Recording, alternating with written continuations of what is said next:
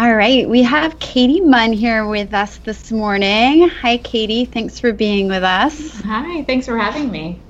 Hi. So, our first question that we'd like to start with, because this is the Love Yourself to Happiness show, is could you please define happiness for you?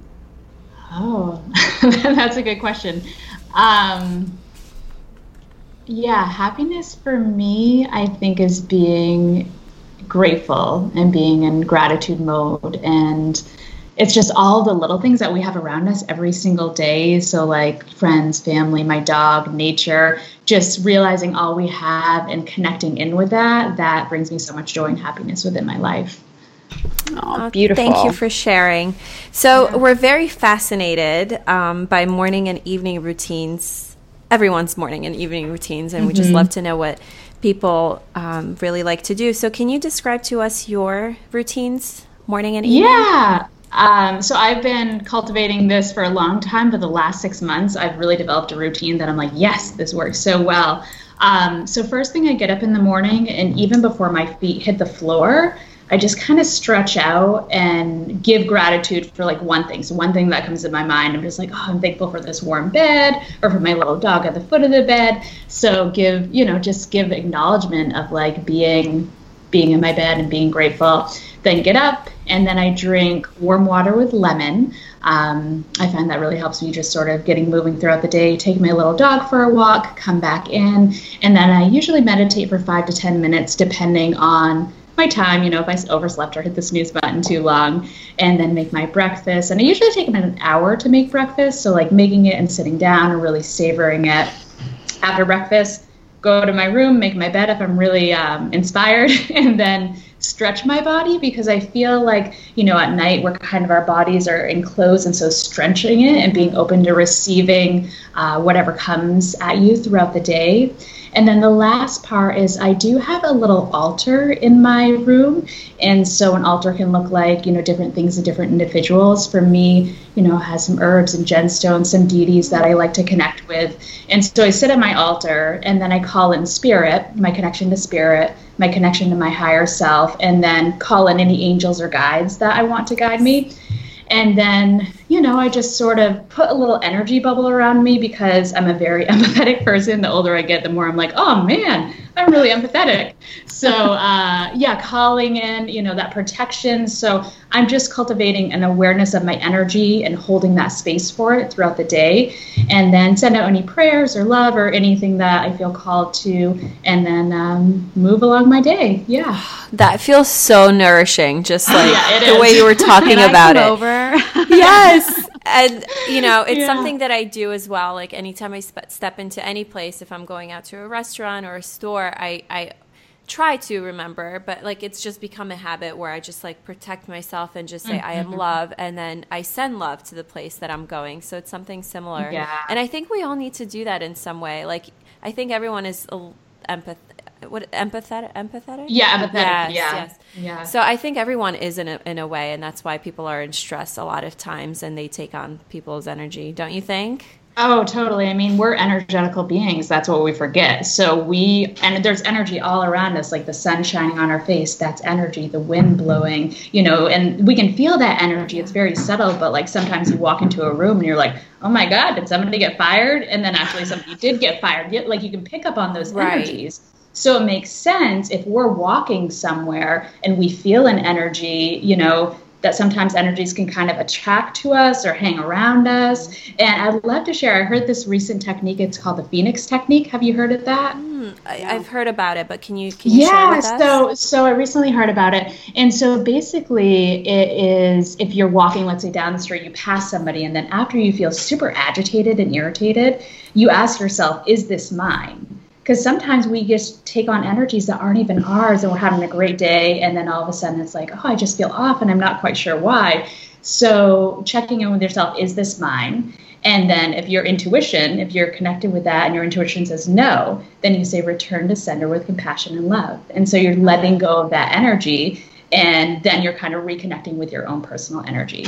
So It's a really neat technique. Yeah. Right. And I always believe we're meant to feel really, really good. So most of the times if you're feeling bad, it's not yours. Right. So I always say transmute it back to love, to whoever. Right. Exactly. Totally. Yes. That's perfect. And can you tell us a little bit more about your evening routine? Yeah. So my evening, how I close the day, it depends. My evenings are a little bit more flexible. I usually come home. I try to do a yoga class if I can in the late afternoon. So do that, do dinner, and then I do catch up on computer work, or might watch a movie or hang with friends. It really differs. If I don't go to yoga earlier in the day, I do make sure I stretch before bedtime.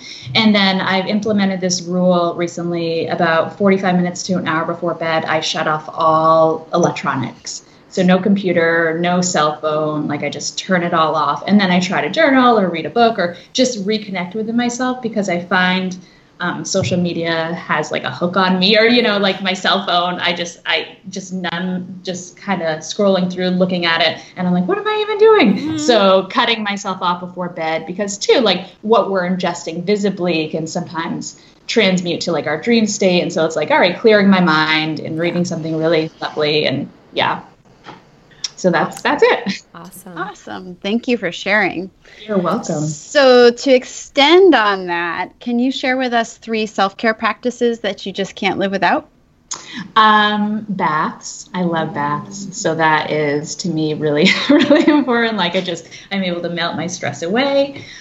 Yoga is another one that really, in that breathing, focusing on my breathing and touching in with myself, that's really important.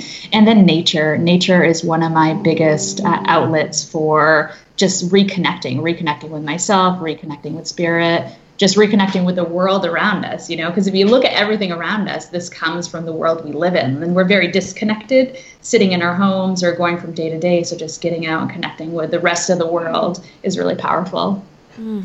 I love that. Can you tell us a little about your personal life, something that wasn't mentioned in your bio, and your journey to becoming an herbal and Reiki practitioner? Well, what do you mean by personal life? What was your path? Maybe. I mean, there's different ways you can answer, but I guess how did you get to that point to be interested in that? Is that something you grew up liking, or did something happen and you got woken up? Yeah, I did grow up in Athens, Maine, which is a very tiny town in central Maine. And I grew up on a farm, and, my mom was very holistic. And so like whenever we had a cold or flu or a stomach, she would kind of do herbal teas. But I really didn't realize the extent of herbalism and what that was until I was on my way sight unseen to Boulder, Colorado to go into the program I was in. And so it literally was just like a friend being like, oh, you should be a health coach. And I'm like, great, but what tools would I have? And just thinking about like, well, I like nature. I've always drank tea. I like tinctures. And then it was just the only way I know how to describe it is a series of synchronistic events, meeting one person and then doing another thing and doing another thing. And before I knew it, I had to apply to a school in Boulder, Colorado. And I was driving out there, moving into a house, didn't know my roommates, didn't know anybody. And I was like, okay, here I go. That's one place I really want to go to with like women like us and just hang out. And really, how was that experience? It was amazing. I mean, it literally shifted my life. And it was, I will say, like a course of self-mastery. So really looking at those behaviors that were dysfunctional or unhealthy, or those things that I did within my life that weren't for my highest purpose or highest good, and then just stripping it all away and then reintegrating kind of, like I want to say like your childhood self or your essence, that kind of gets numbed out through our daily life of what we're supposed to be doing or what we should be doing, and just kind of reintegrating with myself. So it was yourself. Yeah. And how old were you when you went there? I was older. I was 28 or 29? Yeah. So I, was like, got my undergrad in sociology and then worked a bunch of quote unquote real jobs. I'm like, yeah, I got to do these jobs, and then I was like, wait, these don't make me happy. Then, following a path of like, well, these things, nature makes me happy and helping people makes me happy. And how can I use the skills that I have to assist other individuals, Exactly. And I think that's our goal as humans here, is to find that purpose and loving what you do, and not to just work a job because you have to. And that's great that you got to do that at such an early age. Yeah. Awesome. What is the best decision of your life up until this point? Oh, the best decision of my life? Just one. Just one decision, the best decision of my life. I actually would have to say it was going to herb school. It was being in that community with like-minded individuals. It's like, oh, I've met my people, you know, and I was so proud of myself looking back on it. And like, I went someplace where I didn't know anybody. You know, it's easy when you're like 19, 20, you're going to college, but like when you're 29 and a lot of friends are starting families and becoming a little bit more, you know, settled, just kind of uprooting myself. So yeah, I think that was a really good decision that I made. And can you just just share with us what are your, you know, in your bio you say you like making herbal potions, and can you, like, what are your favorites, or like how can somebody get started or into something like this?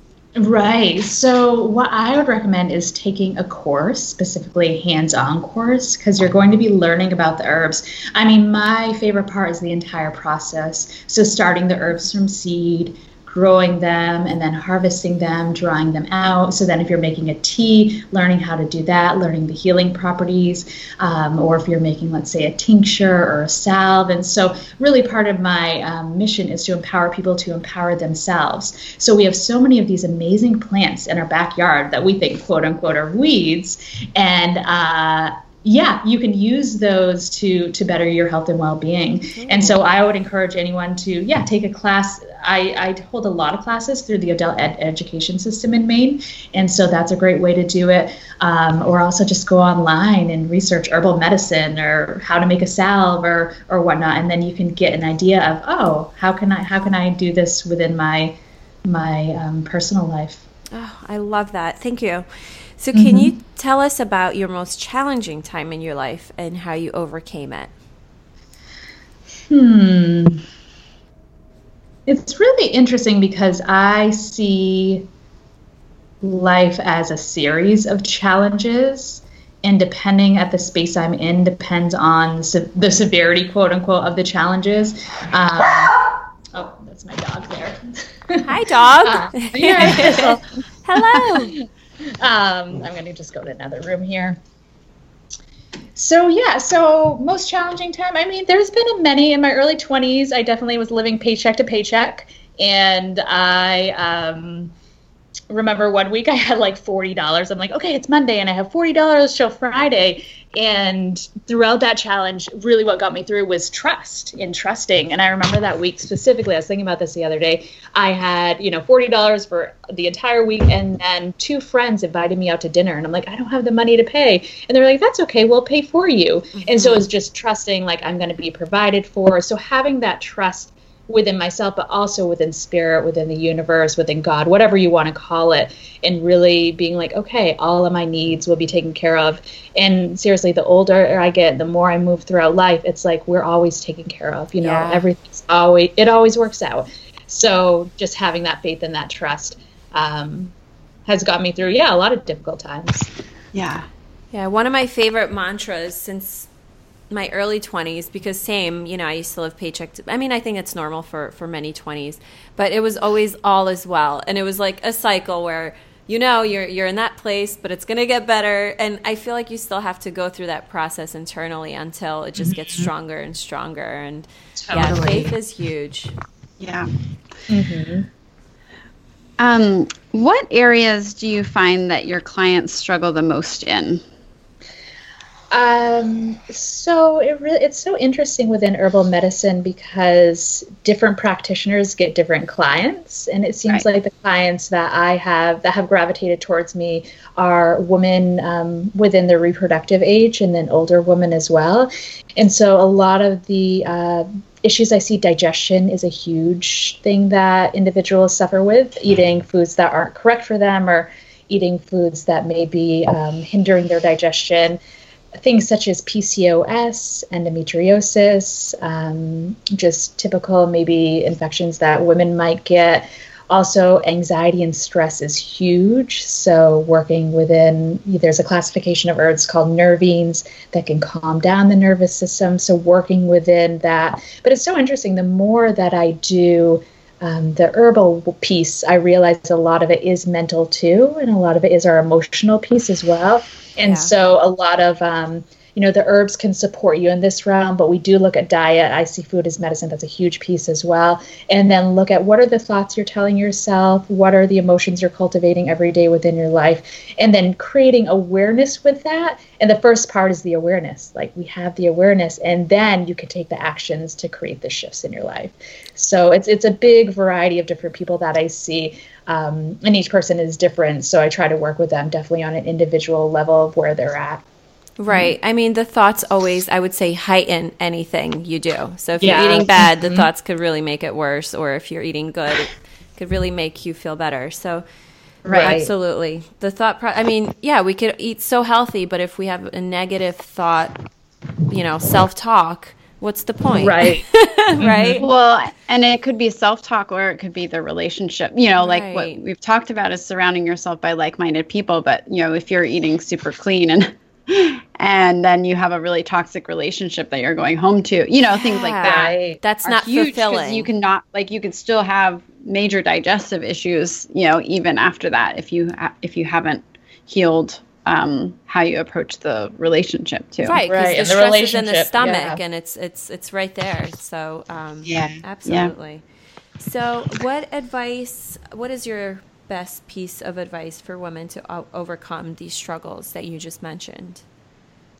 Mindfulness. So really being aware of where you're at, and then just being curious within that process. I like to say, I'm always cultivating curiosity about why am I doing this thing? And that's where the mindfulness comes in. So you are being mindful of what's coming your way. And then instead of demonizing it, why am I doing this thing? Or why does this happen? Being curious about it and why, I'm finding myself in this position again. And then again, why does this keep on happening? And just creating awareness about their actions and patterns, and not beating themselves up, because we're all trying to better ourselves. We're all trying to enhance our lives. And so working with where you're at and knowing where you want to be, and then being gentle and compassionate with yourself.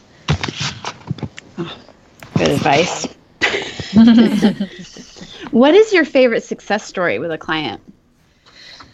Let's see. I have a lot. I feel like every story is a success, because if you can get somebody feeling a little bit better, then it's all right, that's amazing. I would say one was an individual that she was she kind of put it out the window that she couldn't have children because she had a lot of different issues going on, and we worked on diet, we did herbs, and then she conceived. So it was just doing really basic things. She was able to conceive, even though that for her wasn't even in the realm of possibilities. So that was really exciting. Oh, can you share with some herbs for, if you are in that place of not being able to conceive? Because I find that in a lot of women nowadays, and it could be stress related. I feel like when you're more relaxed, you can conceive more. But, if there's some herbs or some tools that, what do you give a client? Yeah, so it is very based individually. Like I said, everybody's so different. So this individual had a picture of PCOS as well. So as we know, that has to do with the hormone levels. And so we actually worked very deeply on the diet.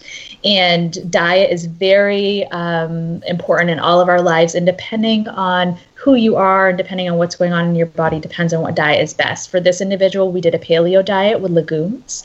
So that's kind of doing tons of leafy greens and veggies, a little bit of protein. A lot of people think the paleo diet's like the Neanderthal diet and you eat tons of meat. In actuality, it's more about the greens and then a little bit of protein, and you don't eat any grains at all. So with her, in this specific case, that's what we did. We did a nourishing herbal tea blend. So a lot of us are deficient in vitamin and minerals. So doing nettles, oat straw, raspberry leaf to tone the uterus. It could be a bunch alfalfa, red clover. There's a bunch of different herbs, and then you do a really strong infusion. So you put all these herbs in a big ball jar, pour water over it, let it sit overnight, and it's taking out all of those minerals. So a lot of us are deficient, vitamin supplements to sort of up, and then also adaptogens. So adaptogens are an amazing classification of herbs. And, shatavari is one of the herbs that I love, in particular for female reproductive.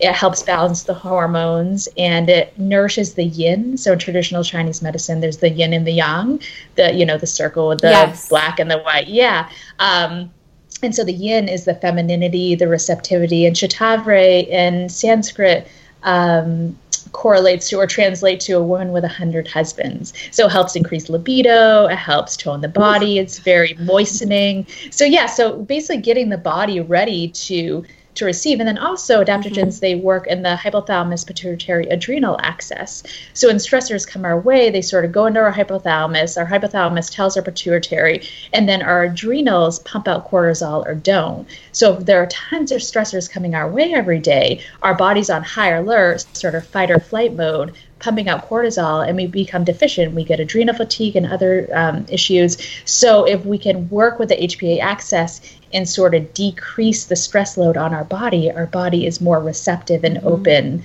to receive, to conceive, to do a number of different things. Oh my gosh, I could hear you speak about this forever. Amazing. Do you mind me asking how long this particular client, how long had she been struggling with trying to conceive? It wasn't necessarily struggling. She had just put it out of her mind that this just isn't even a possibility. So she, before me, had been working with an acupuncturist a couple of years. So it had been a couple of years. Yeah. That's amazing. That is. I love those miracle stories. Yeah. So can you tell us one of your favorite books or book recommendations of what you're reading right now and why? Perhaps something about herbal medicine. So I'm currently reading a book called Braiding Sweetgrass, and it's by Robin Wall Kimmerer. And it is just a gem of a story. It's so beautiful. She grew up, connected to the land and decided she wanted to study botany, and then became a botany professor. But then she also is Native American, and so in her sort of middle age decided to look at her roots and her heritage and connect. And she's like, I feel like I really wasn't connected to the land till I learned, the ways that she maybe should have grown up with. But each little chapter is a gem, and it's like poetry. It's so beautifully written. And she talks about our connection with plants, with animals, with the outside world, and from her perspective, from her tribe, her Native American tribe's perspective, and sort of the Western perspective and how they differ. And it's like each little chapter I'm savoring, I'm reading bit by bit. Can you tell us how they differ, the Eastern and the Western and the views? Well, yeah. So she was in her, I left the book at my mom's. I was visiting her and reading it, so I don't have it with me. But basically, she was talking about the language and how in our language we separate like that tree or it or that, but in their culture everything's interconnected. So your tree is your friend, so you'd refer to like a tree as a friend or as a family member, and so it's including that quote unquote outside world as inside world. We're all in this together.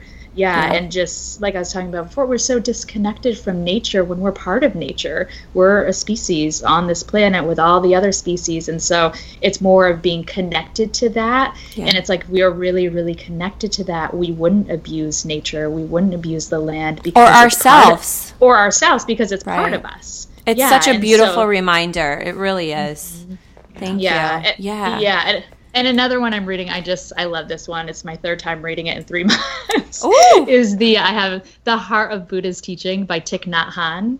And it's just, it makes you want to be a better person. I mean, it goes over Buddhism and the Buddhist teachings, but the way that Thich Nhat Hanh writes it, it's just so beautiful. And you're just like, I just want to eat healthy and I want to be good. And I like every time I read it, I'm just like, yes, these things that are so simple, I want to do them every single day. And it just helps me stand within myself. Yeah. Ooh, good. Amazing. That sounds like something I need right now. So I'm definitely adding those to my Amazon list. All right. Thank you so much. And to conclude, can you share with us 3 things that you're grateful for? Yes, I sure can. I'm grateful. We were just talking about nature. So for nature, for this earth that gives us so much that we have in our lives, I'm grateful for the ocean. I guess this would connect with nature, but I just adore the ocean. I feel so blessed to live in Maine. And then grateful for friends, family, connections, just all of the lovely people on the earth that make life magical and extraordinary. Oh, thank you so much. Yes, You're and welcome. we're grateful for you and doing the work that you do, inspiring women, and it's beautiful. So thank you everyone for listening and joining us on this journey to love yourself to happiness. Bye-bye.